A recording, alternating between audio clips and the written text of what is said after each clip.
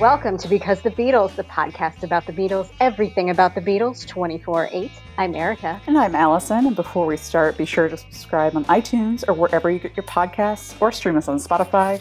And if you're enjoying Because the Beatles, feel free to leave us a preferably 5-star review so other Beatlemaniacs can find us. Also, don't forget to follow us on Facebook, Instagram, and Twitter. We'll be posting videos, photos, and more from this episode and beyond. You can also email us at bcthebeatles@gmail.com. That's right. And a happy belated Ringo the Fourth to everyone. Oh my God. My Ringo the Fourth is still going on because where I am, the fireworks never end, y'all. Dude, like yesterday, so we're recording this the day after Ringo the Fourth, and there were like noises of fireworks, like booms all night in LA, but I didn't see a single firework. Seriously? Yeah, so weird. It was such a bad payoff.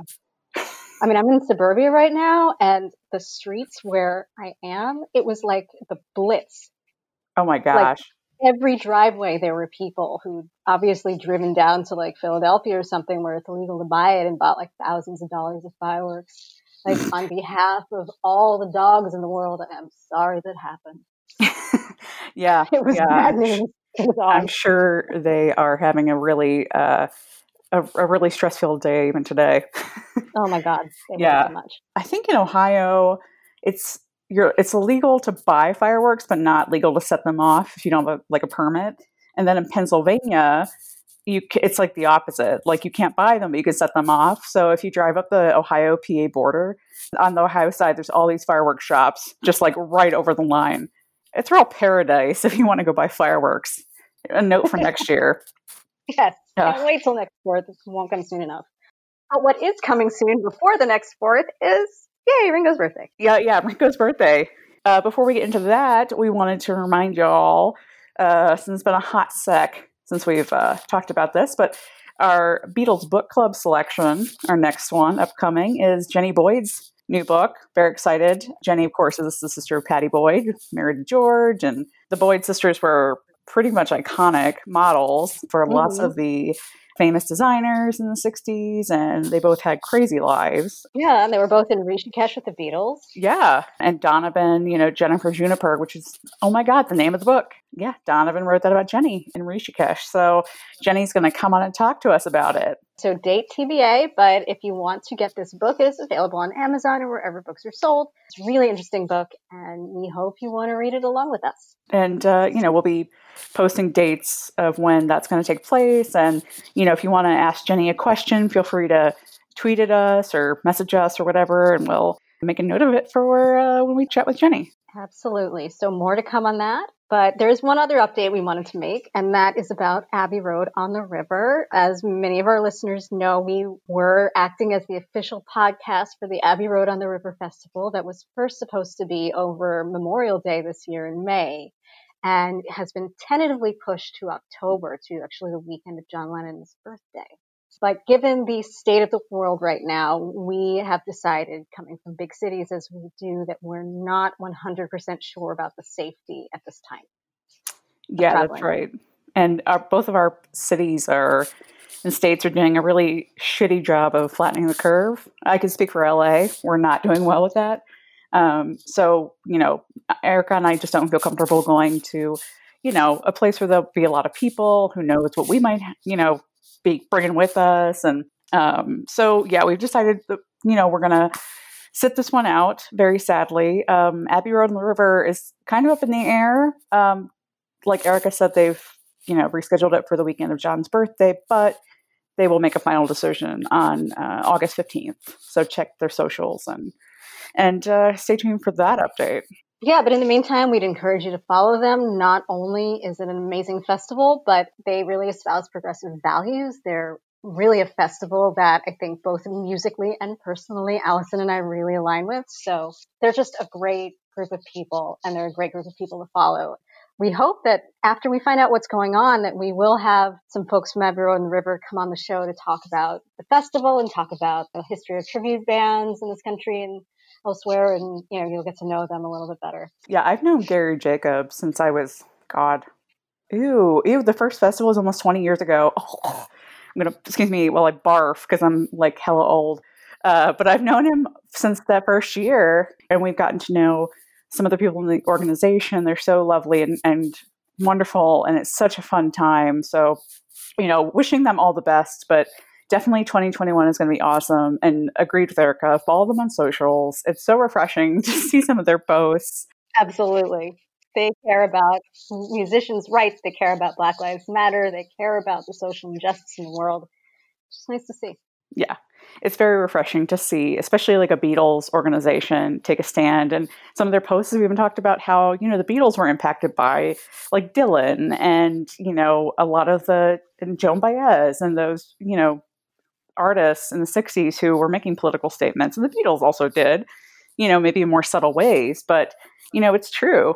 And it's really important that we pay attention to what's going on in the world. And it's nice that they are publicly saying that. Yeah. I mean, a lot of people say there's no place for a music festival to be doing that. But I think that there is every place for people to use their voices to speak out against injustice.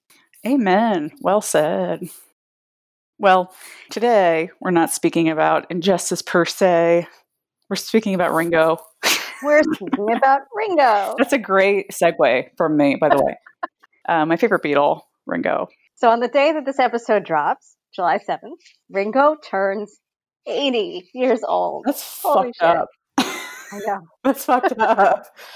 I can't believe the Beatles are turning 80. Like, Ringo's the first one. John will be later this year. I know. Paul turned 78 this year.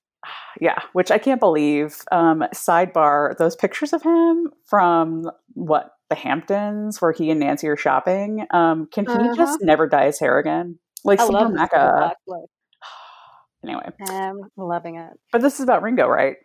Yes, this is about Ringo, not Paul. We can actually do this. We can do an entire episode that's not about Paul. We can do it. I think our listeners would love to challenge us to that. No, I wouldn't put money on it, but let's give it a shot. Yeah, right. If we can just make it without talking about Paul or Brian, that would be good. Brian especially. Brian. I can't even go into that because then I will go into it. Anyway, so we're talking about Ringo. And of course, like for anybody who's listened to the podcast up till now, you might know I have very mixed feelings about Ringo. So here's the thing. I love Ringo. I love Beatle Ringo. I love Ringo up till, 5-7 years ago, whatever, when he made that YouTube video, the famous "Nothing, I'm warning you with peace and love" video, where he's basically like, don't send any more fan mail. I don't care that you support me, my music, whatever. And his whole, what's my name? And it just all seems very self-aggrandizing to me. Please don't at me. It's just my personal opinion. I still love some of Ringo's fucking music. It's just, I can't abide that. I can't abide that kind of hubris, especially when, Ringo and the Beatles was not like that. He was like Switzerland in the Beatles. I know. But today, for his birthday, we thought we'd pay a little tribute to Ringo's early life growing up in Liverpool through his teens and right up until the point he joined the Beatles. So we're going to talk about how awesome Ringo was, the challenges he has as a child, and the things that made him what the Beatles really wanted and what ultimately made the Beatles the foursome they became. That's right. I could say whatever about Ringo, but he really was the only drummer for the Beatles. And a lot of that had to do with, how he grew up and the circumstances he faced. Ringo, of course, like the other three Beatles, grew up in Liverpool, but where John had a very luxe sort of childhood compared to the other three. He grew up with his Aunt Mimi, but they had a very nice house and all that. Paul and George in different times lived in governmental housing, but they also really had normal-ish upbringings and pretty stable homes. But Ringo grew up in a really depressing, impoverished area of Liverpool called Dingle. He would tell stories later that there were terrible gangs in Dingle. There was one called the Peanut Gang, apparently, that ran around just stabbing people, as you do, as one does. The gang sounds so cute, like Snoopy. I know, the Peanut Gang, they couldn't think of a tougher name. But the people who lived there, they lived largely in tenements. There were some houses that were known as 2 up, 2 down, meaning 2 rooms downstairs, 2 rooms upstairs. People were really living, hand to mouth and kind of just trying to survive. This was right on the cusp of World War II when Ringo was born. And he always said both of the sides of his family, his mom's and his dad's, they were both very, very poor. His mother had 13 siblings, which, holy shit, that's crazy. Oh my God. I know. And so Ringo's mother, Elsie, she met Ringo's father, Richie, as he would be called, and Ringo would be called as well. In 1936, they married, but they met in a bakery in Liverpool where they worked together. After they got married, they moved to the Dingle with Richard's parents, and Ringo would call his dad's mother Grandma Starkey. So they moved in with Grandma Starkey. And Ringo's parents, though, shortly, right before Ringo was born, they moved out into a proper house at 9 Madron Street. Still a very famous place, still standing, go visit it. And then Ringo was born on July 7th, 1940. He was a week late. Not great timing there for a drummer. Just going to point that out. And he weighed 10 pounds. Big baby. Yikes. Ouch. Yeah. So Ringo's mother, Elsie, had this famous quote that she would say all the time, that Ringo came into the world with his eyes open and he looked around as if he, quote unquote, been here before. Already very world-wise. Ringo is obviously named after his father. It's a working class tradition to name your son after the father. But Richard, the elder, left when Ringo was 3. And Ringo would only see him a few times in his life. It was kind of like John and his father. Much like Freddie Lennon, he was a real classy guy. Super duper classy, all class. And I was reading somewhere that Ringo said he'd only seen him about 3 times, I think. But he may have seen him actually more because Richard Sr. was actually hanging out in Liverpool a lot. He did eventually move away, but he might have been over at Grandma Starkey's more frequently than Ringo remembers, which is also kind of shitty. Like, he didn't really make, an impression on his son enough to actually, I don't know, parent. Call me crazy. Gross. Well, luckily Ringo wouldn't want for a father figure, but we'll get to that in a minute. So anyway, after Elsie and Richard divorced, Elsie took baby Ringo and they moved around the corner. The house on Madron Street was not a 2 up, 2 down. It was a 3 down, 3 up. So it was bigger, it's more expensive. They couldn't really afford it, so they moved around the corner to 10 Admiral Grove, which is Ringo's famous childhood address. And Ringo actually says his first memories ever are of the move. So he remembers sitting on the back of the moving truck as it moved all their stuff just around the corner to the new place. At this point, too, Elsie was kind of hard up for money. She got a small stipend from Ringo's father every month, but it wasn't enough. So she took a job as a barmaid, which she had done before she met Richard. And she most famously worked at the Empress Pub, which, Ringo fans will know. It's on the cover of Sentimental Journey. And it's right on the end of Admiral Grove in the Dingle. And that's still there, too. You can go and have a pint where Elsie worked, take pictures, all of that good stuff.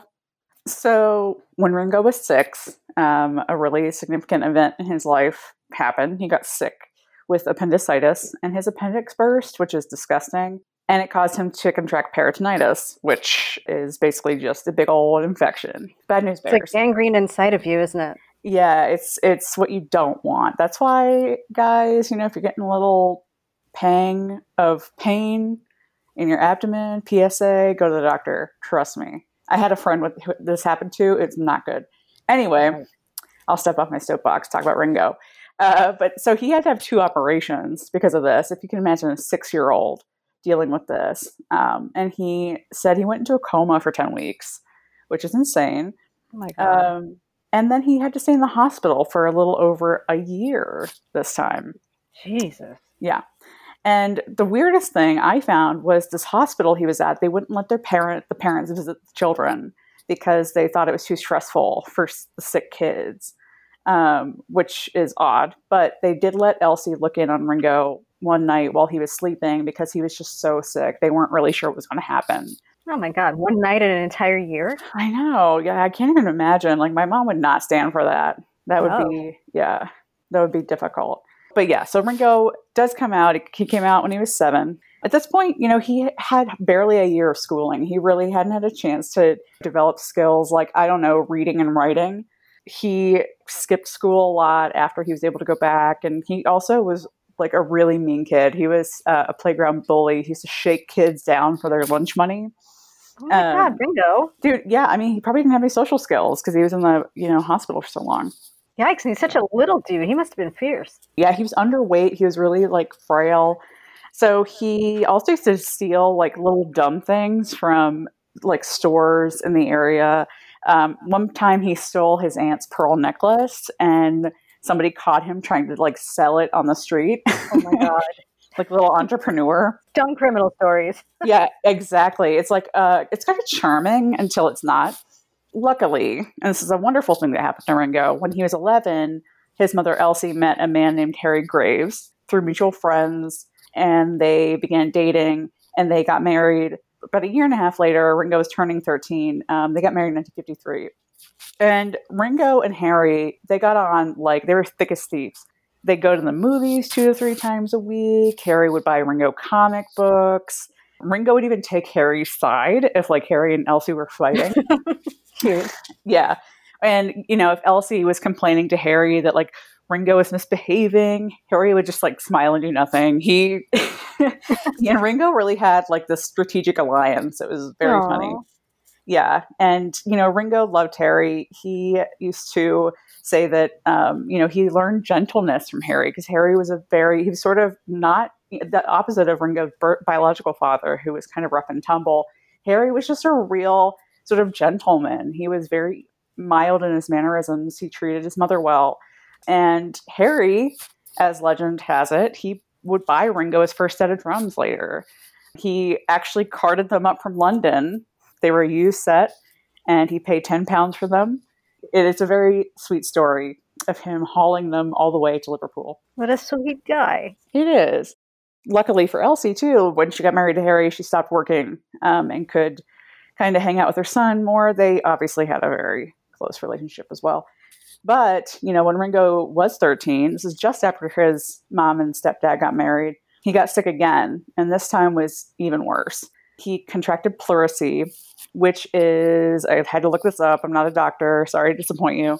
But it's an inflammation of the lungs. And I thought it was a little bit like bronchitis, but I think you don't cough up stuff, for lack of a better term. It's just sort of your lungs feel like there's just pain. It's like the walls of your lungs rubbing against each other. Oh my God. Yeah. And he got this because he contracted a cold. And then it turned into that, and then it turned into TB.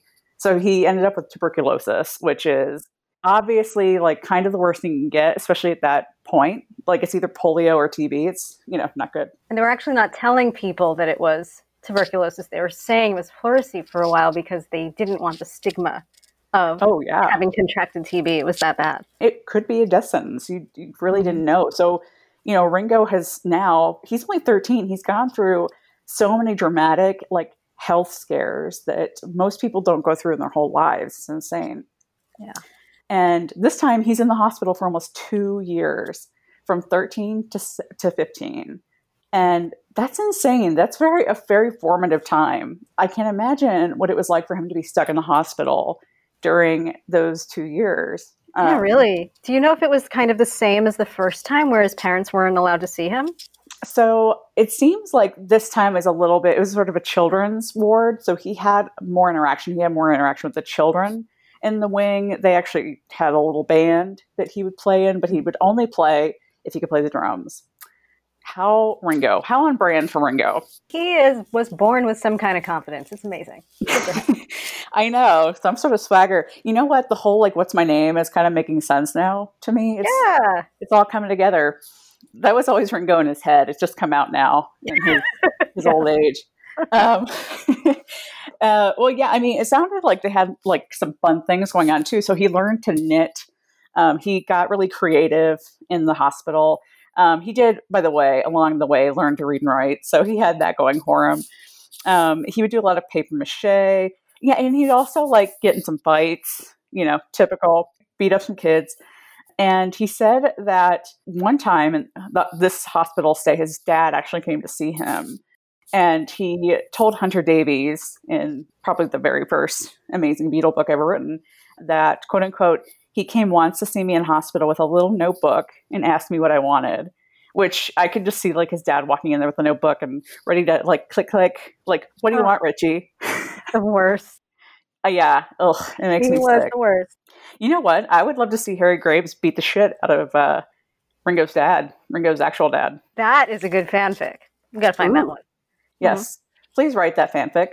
Send it to us at bcthebeatles@gmail.com. We'll read it aloud. We'll read it. Just like Harry Graves kicking ass. Like, make it a comic book. It's great. You're like a superhero? $1 million idea. Oh, Lord. Anyway. Oh, my God. He could be super friends with, like, Jim McCartney. Okay. Oh, my God. All right. This is just, we can't give away our ideas like this. We're not meeting our goal of not talking about, like, McCartney stuff. Right. Okay. Okay. Right. So anyway, Ringo comes out of the hospital when he was 15. And this is actually kind of a shit time to come out, if we're being honest, because at that point, you're kind of expected to have finished school, like the basic block of school that everybody got back in that time. Yeah. And he could have gone back to school, but at that point, he'd be like, you know, like a 26-year-old in a 4th grade class. Like, he just would not, he was way too behind, and he didn't want to be that kid in class. The only other alternative was for him to go get a job. And that was also not going to happen because he was very frail still. He was very weak. He had to recuperate from his terrible health situation. And he had no qualifications. He had no education. So he had a few jobs, and they only lasted a hot second. One was he was a messenger for the British Railways. He was also an onboard barman for a boat that went back and forth to North Wales. And then he worked in a machine shop as an apprentice fitter. And then that is right around the time he was about 17 when he was working as a fitter. And that's when the skiffle craze really started to blow up in Liverpool. And he got into the music. Yeah, and the skiffle was really the perfect match for Liverpool kids like Ringo. It was based on American blues music. It used homemade instruments like a bass made from a tea cabinet and washboard percussion. Kids that didn't have any money, didn't have access to instruments, could start, banging on these things and kind of sounding like the records they were listening to. And then plus the main skiffle superstar was the Scottish-born Lonnie Donegan, who was a pretty ordinary looking and sounding guy. And guys like Ringo could kind of look at him and see themselves in him, as opposed to somebody like Elvis, who was this like larger than life superstar. So it was really like an attainable thing. So Ringo and a lot of boys like him loved skiffle. They started aspiring to be in a band. Ringo actually loved skiffle and blues and the vibe from it so much that he and his friend Bob Hardy even considered moving to Texas just to be closer to blues music. But they got so far as filling out the travel forms, which was very long, and they abandoned the idea. So that's not boring. That would be just so boring. And I'm sure it was so much paperwork. I know. So that dream thrown away. Instead, Richie, as he was called then, focused on his drum skills. He acquired this piecemeal kit. And he played at all hours of the day and night.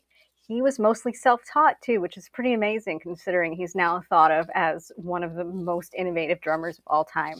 He actually did try and take music lessons for about 3 weeks, but he was so super bored at it that he quit lessons and he decided he would just go it on his own. And he kept just saying, like, what's my name? And the instructor's like, I don't know.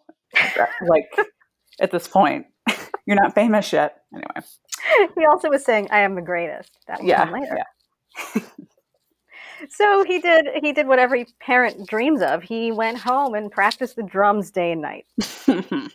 And the neighbors didn't like it.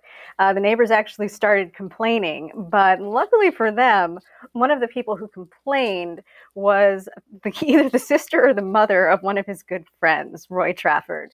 Roy played guitar, and with another friend, Eddie Miles, they formed the first band Ringo was ever in that practiced out of the house, which was first known as the Eddie Miles Band and later known as the Eddie Clayton Skiffle Group, which is really kind of a nice name. I like that. That is nice. I mean, Eddie Clayton, was that Eddie Miles' stage name? What they think is that Eddie Miles' father was a GI, but they didn't really know him, but his last name was supposed to be Clayton, so they took that on because it sounded cooler to them.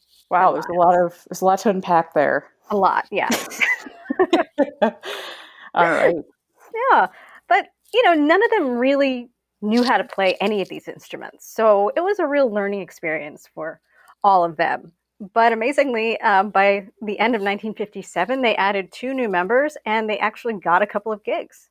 Ringo ended up getting himself a full drum kit courtesy of his stepladder, as he called him, Harry. Yes, stepladder Harry.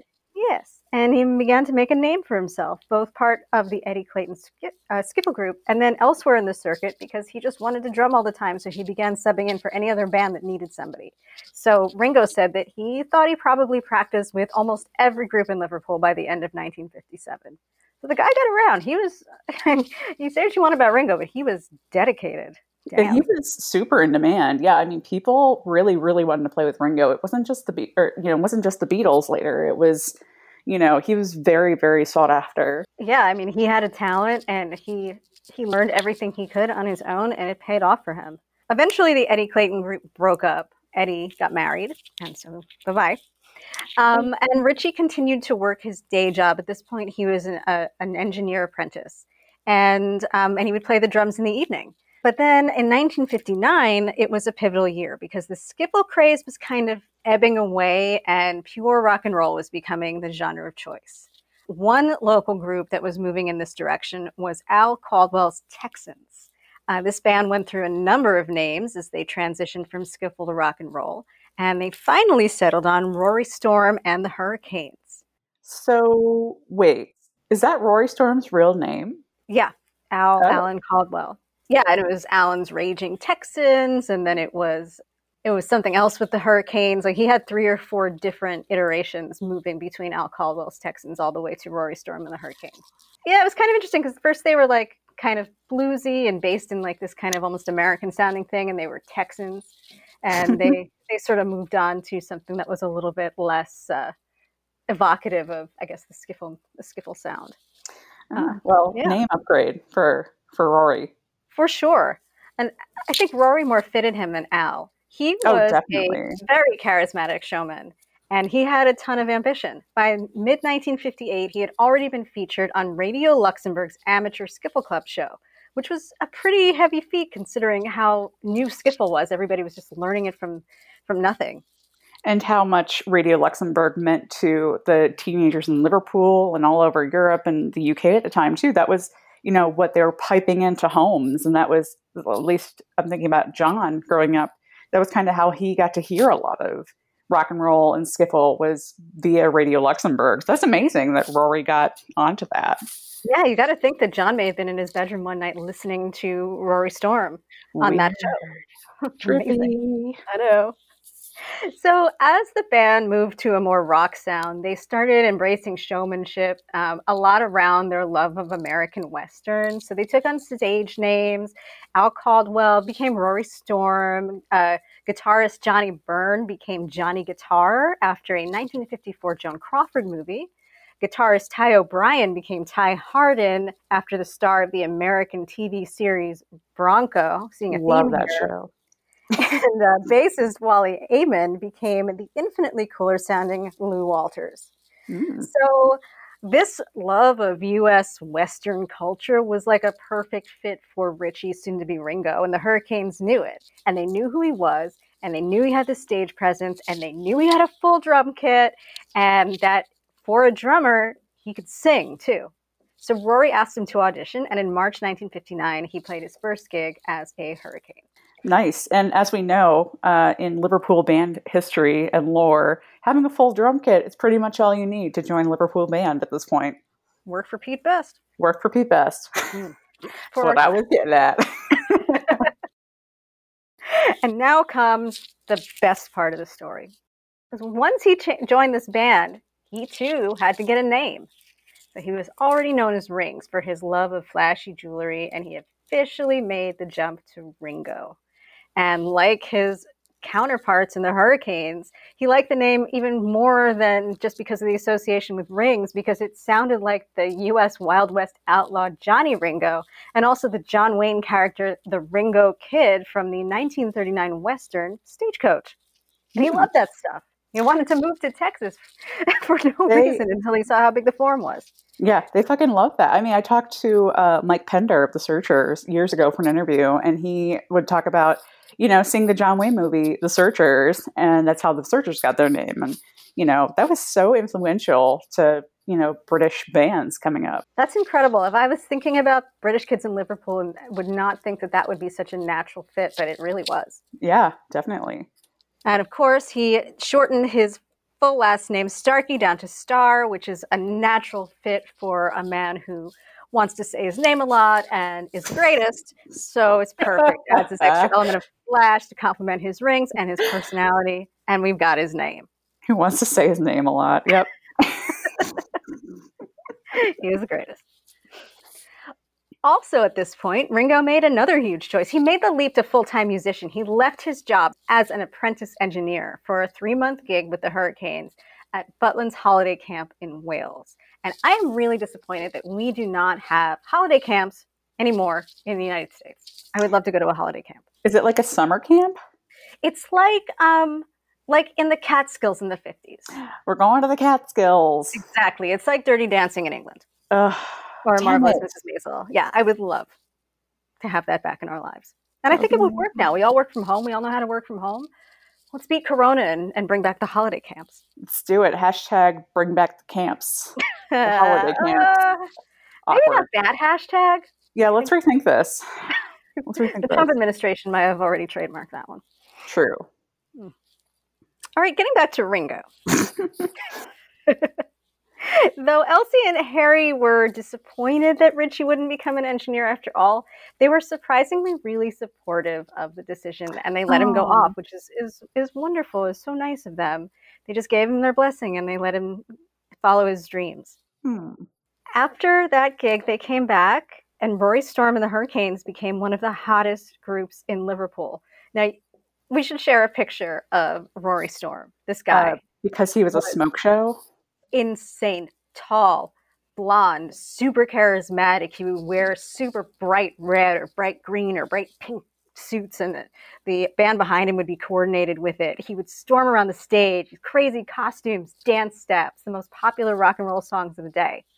And he was just a powerhouse. And Rory noticed that Ringo had the same kind of vibe and charisma and love of the drama as he did.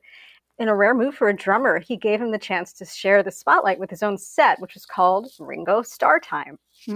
Creative. And I think we'll recognize Ringo Startime in his later days with the Beatles. He would take the mic and he would sing along and shake his head like crazy and drum along to songs like Alley Oop. And of course, one of his favorites was Boys, much to the delight of girls. Yes, his cover of Boys is, how you say, iconic. It sure is. Scylla wasn't bad at Boys either. No. Oh, I was going to say we should also try to make it through this episode without talking about Scylla. That's not going to happen because I was just thinking the guy who plays Rory Storm in Scylla, the mini series, is so good, and he looks just like Rory, and he gets his act down perfectly.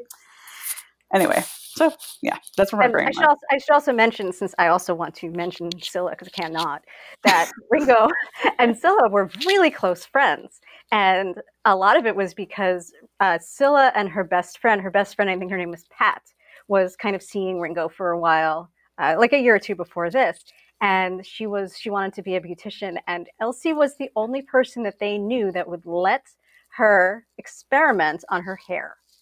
And they show this in the Scylla movie, but it's actually true that they would come over and they would bleach her, they would curl her, they would do all kinds of crazy things to her hair, and she was so warm and generous, and she would just let them play. Oh my God. It's melting my heart. Like, Ringo had the best parents. I know, it's so sweet. Yeah, and the woman who plays Elsie is so dear in Scylla. Oh, yeah. It's just, it's so wonderful.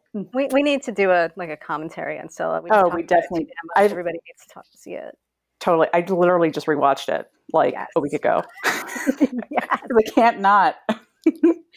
Anyway, this is a Ringo episode, right? Yeah. Okay, back to Ringo, but I can easily transition to that because after he stopped dating Pat, he started dating another girl named Geraldine McGovern. He called her Jerry, and eventually he was engaged to her. But Ringo really liked the girls aspect of being a musician, and he was having fun with the attention that he got from girls in the clubs and at Butlins. And his musicianship was a real source of conflict for him and Jerry. Jerry wanted him to give it up, go back to work as an engineer's apprentice, like being the first engineer in their family. Ringo's family was really proud of this. They were very excited to have this. And so it was a big loss for them and for her too. But she gave him an ultimatum, her or the music. So we know what he chose, and she gave him back the engagement ring. Classic Jerry. Side note, though, Ringo took back the engagement ring and started wearing it himself. You can see it in Beatles photos from 1965. Oh my God. I didn't know that. Ringo the jewelry whore. Okay, well, we're definitely going to post pictures of that. We'll find it. Yeah, and he either had like really small fingers or she had like meaty hands. I was going to say, like, maybe he had it sized, like, for him. Oh, maybe. So, ring in hand, ring on finger. He went back to the Hurricanes, and their popularity really started to grow. Like they were much more popular than the Beatles at the end of the 50s. They were voted the best band in Liverpool. So they were really at the top of their game. They played the Cavern Club, they played Liverpool Stadium, and in October of 1960, they flew to Hamburg to play in a similar club to their acquaintances from home, John, Paul, George, Stu, and Pete, the very early Beatles. The iconic lineup of the Beatles. Yeah, the Fab Five. And you got to think about it. This time, the Hurricanes were thought of so much better than the Beatles. When Alan Williams was recruiting bands to play in Germany, the Hurricanes were his first choice, but they were already at Butlins. And the Beatles were at least fourth on the list behind the Hurricanes, Gerry and the Pacemakers, and Derry and the Seniors. Yeah, Derry. Yeah. Rory didn't get to go to Germany until his thing was over, and Derry and the Seniors needed to leave, so they came as a replacement to them. Ringo recalled meeting the Beatles once before at the Jacaranda Club in Liverpool, and he remembered them as a bunch of scrubs and kind of unprofessional amateurs compared to the slick outfit that was Rory Storm and the Hurricanes. La-di-da, Ringo. Yeah. Oh, that's a song. Mm-hmm. That may not have been the most accurate assessment, though, since the Beatles had a similar opinion of the Hurricanes. George wrote to a friend when he was in Hamburg and said the Hurricanes were, quote-unquote, crummy, but the only good person who was any good in the group is the drummer. So much That's for such Rory. a George thing to say. I know. Sour. Even when he wasn't even 18 yet. He was super sour. Petty George. I love it. But they did get really close in Hamburg because they were together mocking Schau, pill popping, doing all night sets, going crazy. And Ringo got especially close with them because, I mean, one of the issues with Pete was that he did not have the same kind of personality as them. He didn't want to go out with them. He didn't have the same kind of sense of humor. And Pete would kind of go off on his own after the gigs. So Ringo would join them as a fourth. Stu at this point was off with Astrid, and so it became the four of them socializing after the gigs. Ringo would also sit in with the Beatles if Pete didn't show up, which apparently was pretty often. So go Pete. Wow. Yeah. Way to let down the group, Pete. Yeah, thanks, Pete. They're paying back for that somehow. Somehow. We'll find out how. So we're at the end of 1960. Both bands returned to Liverpool, and Ringo became even closer with the Beatles as they just really merged their personalities and their set list. Ringo said the Beatles were the only band in Liverpool that he would ever willingly go to watch on his time off. He just loved them. Yeah. So in 1961, they parted ways. The Beatles went back to Hamburg while the Hurricanes played another summer at Butlins. But this was kind of the moment when their trajectories switched. So the Beatles were on the rise while the Hurricanes were kind of going in the opposite direction. The Beatles were growing exponentially and the Hurricanes were kind of playing the same songs and the same gigs and doing the same thing. And they started feeling a bit tired, and Ringo felt the same way. Although Ringo at this point was on the Beatles' trajectory, he was rising up. He was considered the best drummer in Liverpool, even though he was no longer part of what people thought of as the best band. Ringo felt that more people should be saying his name, and he was dissatisfied with his band and temporarily left the Hurricanes to return to Hamburg to join Tony Sheridan's band, who is, of course, famous in the Beatles legend for using them as his backup band for his single My Bonnie. Ah, yes. Now, I didn't know this about Tony Sheridan before this research, but he was an asshole. Like, he was terribly hard to work with. Straight up. Yeah, he had a reputation for being an absolutely the worst. Ringo accepted the offer because he just got such a good deal. He was going to get his own car, his own apartment, and $30 per week for a year-long commitment as their drummer, which is pretty amazing. That's a good offer. It is. But Tony Sheridan had like serious anger issues, and Ringo couldn't stand it. Like, he would start beating people up if they thought they were talking to his girlfriend. Like, he would come back to the stage all bloody and do his set all crazy. Like, Jesus. it was nuts. So it was kind of a deal breaker. So that year turned into 2 weeks. And in January of 1962, Ringo said, "Fuck y'all," and he returned back and took his seat back as Rory's drummer. Damn, that's intense. I had no idea. Yeah, it's crazy. And like, good for Ringo, really, because if you think about it, like, that is a good deal. That is good money. Ringo thought well enough of himself that he was like, I am not going to be treated like this. I am not going to work under these conditions. And I'm going to do me. So bye-bye. Say my name. Good. Say my name, bitch. I'm out. Drops mic. Drops drumstick. Bye-bye. I hope he took the car, though. I mean, that's a really good deal. I know. Like, it's just one of those things, though, that the kismet of the Beatles story, it just all works out. Unreal. Like, yeah, sometimes we've talked about this so many times, but it's like it had to happen just so. Right. So, like, in the meantime, the Beatles were having some drummer drama of their own. They were really struggling with Pete. Oh my goodness. They've been managed by Brian for almost 3 months now. Brian, you say? I say Brian. Are we going to talk about Brian? Would you like to talk about Brian? I would always, but we're talking about Ringo, right? This is Ringo. Right. Ringo. Managed by Brian. They had their first audition for a major record label, Decca, on January 1st of that year. Did not go that well. About that. That's a great episode. I really enjoyed that one. It's a very popular one of our episodes, trivia. That's fantastic. If you haven't heard it, go hear it. It's really an interesting story about their first audition. It was crazy. How they bombed the fuck out of it. Yeah. Don't I kind of like it? Paul, Ramon, whatever. I'm not going to talk about Paul. So John, Paul, and George were becoming more and more dissatisfied with Pete Best, not only for his not up to par drumming skills, but for his personality. He still didn't meld with their sense of humor. He still didn't hang out with them. He didn't want to conform to the image that Brian wanted for the group, especially in regards to his hair. And there were a few issues between Pete and Paul. Paul wasn't impressed with his drumming. Paul tried to show him fills and stuff that he wanted him to do, and Pete couldn't do them. And he may or may not, but probably may have been kind of jealous that Pete's good looks got him a healthy female fan base. Wow, that doesn't surprise me at all. Not at all. But also, Pete failed to show to a few gigs, and that seemed to be something he did in Hamburg, and he's still doing it. But luckily for them, without fail, Ringo, who left his shitty job with Tony Sheridan, could fill in. So there was always just this sense of it clicking when they got together, and it just didn't happen with Pete. But this occasional subbing was where it ended for this moment. But by June 1962, the Beatles' career was finally starting to explode. They were recording their first studio tracks with George Martin at EMI Parlophone, and George Martin did not feel that Pete had a strong enough beat. Pete ain't got the beat. And and that he could not be their drummer if they were going to be serious recording artists. Paul recounted this story, and he said, George Martin said, "Can you change your drummer?" And we said, "Well, we're quite happy with him. He works great in clubs." And George said, "Yes, but for recording, he's just got to be just a bit more accurate." I could totally hear George Martin saying that. Yes. In his beautiful little accent. I know. The Beatles pondered this decision for about a month.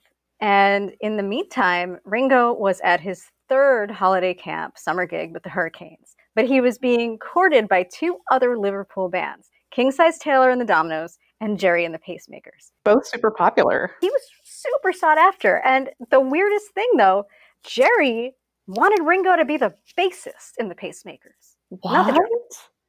And Ringo didn't actually play bass at all. I didn't know that. I'm learning so much. You're blowing my mind. Like, isn't that weird? And he actually so considered weird. it, though, because he liked the idea of being out on the front line. Wow, I didn't know that. Isn't that strange? Like, Random. I guess they had the idea that Ringo was so good at what he did that he could do that too. Wow. In August of 1962, August 15th, John and Paul personally went to Butlins to ask Ringo to join their band.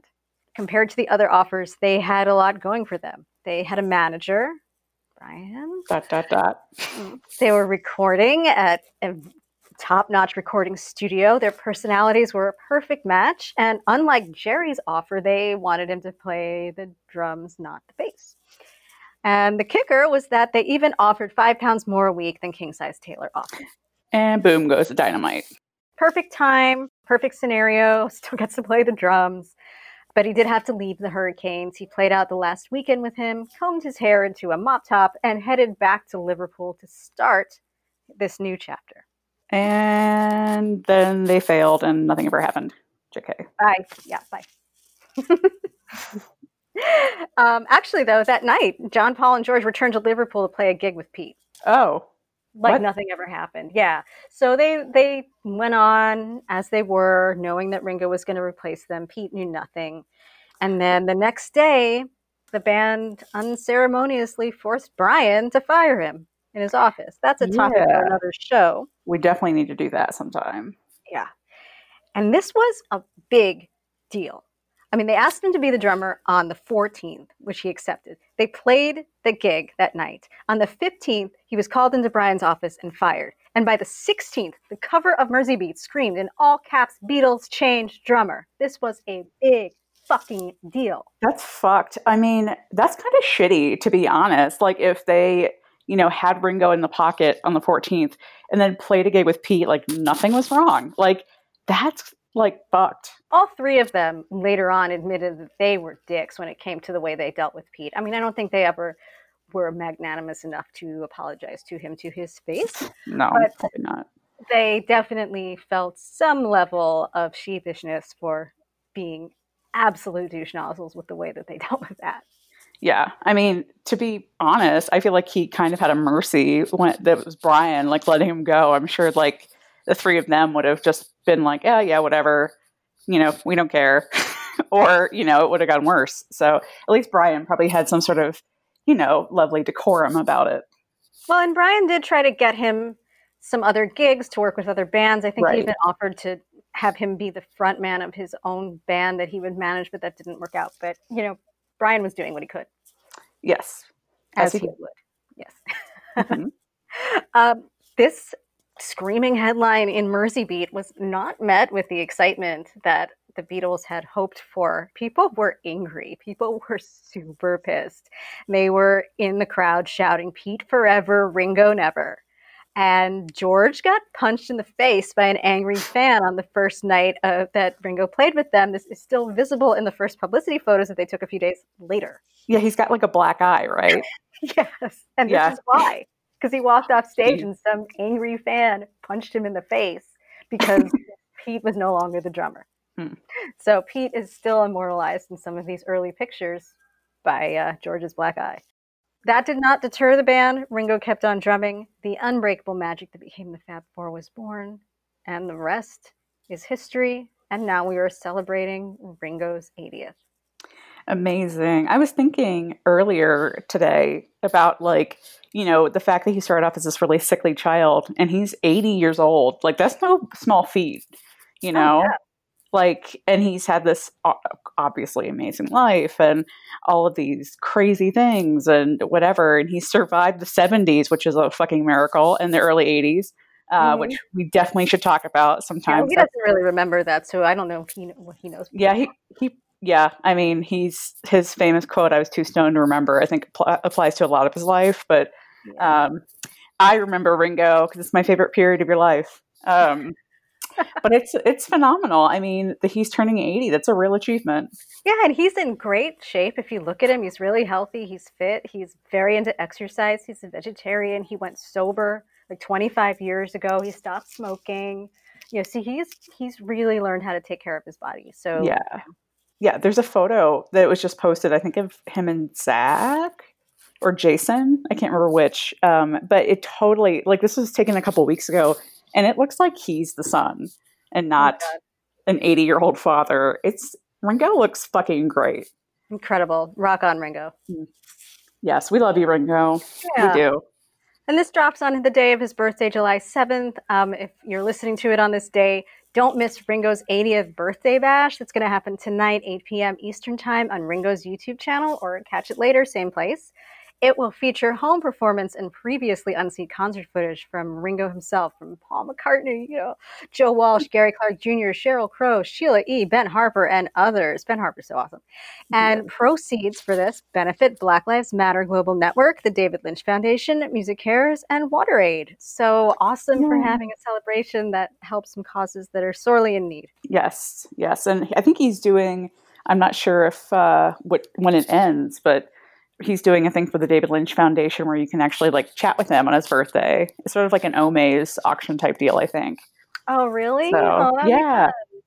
I know. I'm super anxious. Like whoever wins it, I hope they report back. Well, we'll share that if we find it. Yeah, cool. Definitely. So, yay, happy birthday, Ringo. And yay, our first Ringo episode ever. Many, many more. It didn't hurt much, did it? No, it wasn't too painful. I gotta say, it was okay. It was actually kind of fun to research. I'm proud of you. I'm proud of you. Thanks. I'm proud of me too. I'm sure some of our friends listening who love Ringo will also be very, very proud of me. So yes, definitely. Yes. Well, we end this episode as we always do with our favorite Beatles thing of the week. Mine's kind of cliche, but it's sort of a twist. I'm really excited about the Flaming Pie box set. As you guys might know, the McCartney Archives, the series that puts out the fancy schmancy box sets. I think the last ones were Red Rose Speedway and Wildlife. Oh, yeah. They're now doing one of Flaming Pie, which is my favorite McCartney album. I love it. Yes, it is my favorite. I love it so much. It was very formative to me. And yeah, it's been really strange because I've been watching a lot of like, people on Instagram sort of discovering it for the first time and like posting like the icon of the Flaming Pie and they have the GIFs now that you can add to your Insta stories of the Flaming Pie and Paul's handwriting and I think the handwriting from like Young Boy and that kind of thing. So it's like, it's been really surreal watching people discover it when it's like, and I'm feeling a little bit like that's mine, but I'm also very happy to see it, get the reception it's getting. And I think that period of Paul's life sort of gets overlooked because it's right before Linda died. And, and this is the last sort of contribution she had to his music, which makes it a really bittersweet album, but it's so wonderful. I can't wait. I'm still trying to justify spending like $600 for it, but no, you're not. Just buy it. You couldn't live without it. You need it. I know. Get behind me, Satan. Who are you? Anyway, so that's what I've been kind of like fixated on lately, Beatle wise. What about you? I've been watching a lot of television because quarantine. Yes. Yeah, and I found something really fun. There's this show on Netflix called Somebody Feed Phil, and it's a food show where this guy, Phil, and I can't remember his last name, but he is the writer and creator of that show, Everybody Loves Raymond, which I've only seen a couple of times, so I'm not really sure if that's good or bad, but I love it. So he's this really like happy, fun, enthusiastic person who goes to different countries and just like meets with people who make different types of food in the city. So he's gone all over the world and he's just like really excited about it. And the Montreal episode was one that I was really excited about because I lived in Montreal for a number of years. But it had a very special Beatles surprise to me because he ended up being in the room where John and Yoko had their bed in the Queen Elizabeth Hotel in Montreal. So he did some food thing in there, but more than that, which he doesn't usually do, he showed around what the room looks like. So he kind of like showed like what it looked like when John was there, and then they did the camera pan around like all the different things, and you can see like if you stayed there, like all the different kind of cool Beatles stuff that's in the room. And I'd never seen it before other than just the videos of the bed where they were, and the whole room is really cool. I looked it up, so cool. And for about $6,000, you can stay there for 2 nights, and it's a 2-night minimum, so it's about $6,000. So everybody, cool. Somebody Feed Phil's tour of it is probably the closest I'm gonna get, but I was really excited to be doing my usual binging and being able to see a bit of Beatles history that I'd never actually seen before. So Beatles surprises, it's fun. That's so cool that like the hotel thought enough of that event and like, the history of it to preserve the room and create something like that around it. Yeah, and it looks just like it did in the film, so it's really exciting. Like the bed it's probably the same bed, and they've really preserved it. That's really so cool. Oh my gosh. Very nice. Well, on that note, thank you for listening, as always, to Because the Beatles. And you can subscribe to us on iTunes, Apple Podcasts, Spotify, wherever you're listening right now, basically.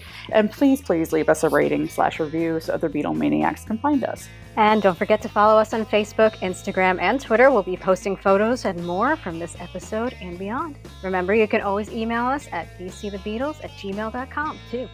See you next time. Bye. Bye.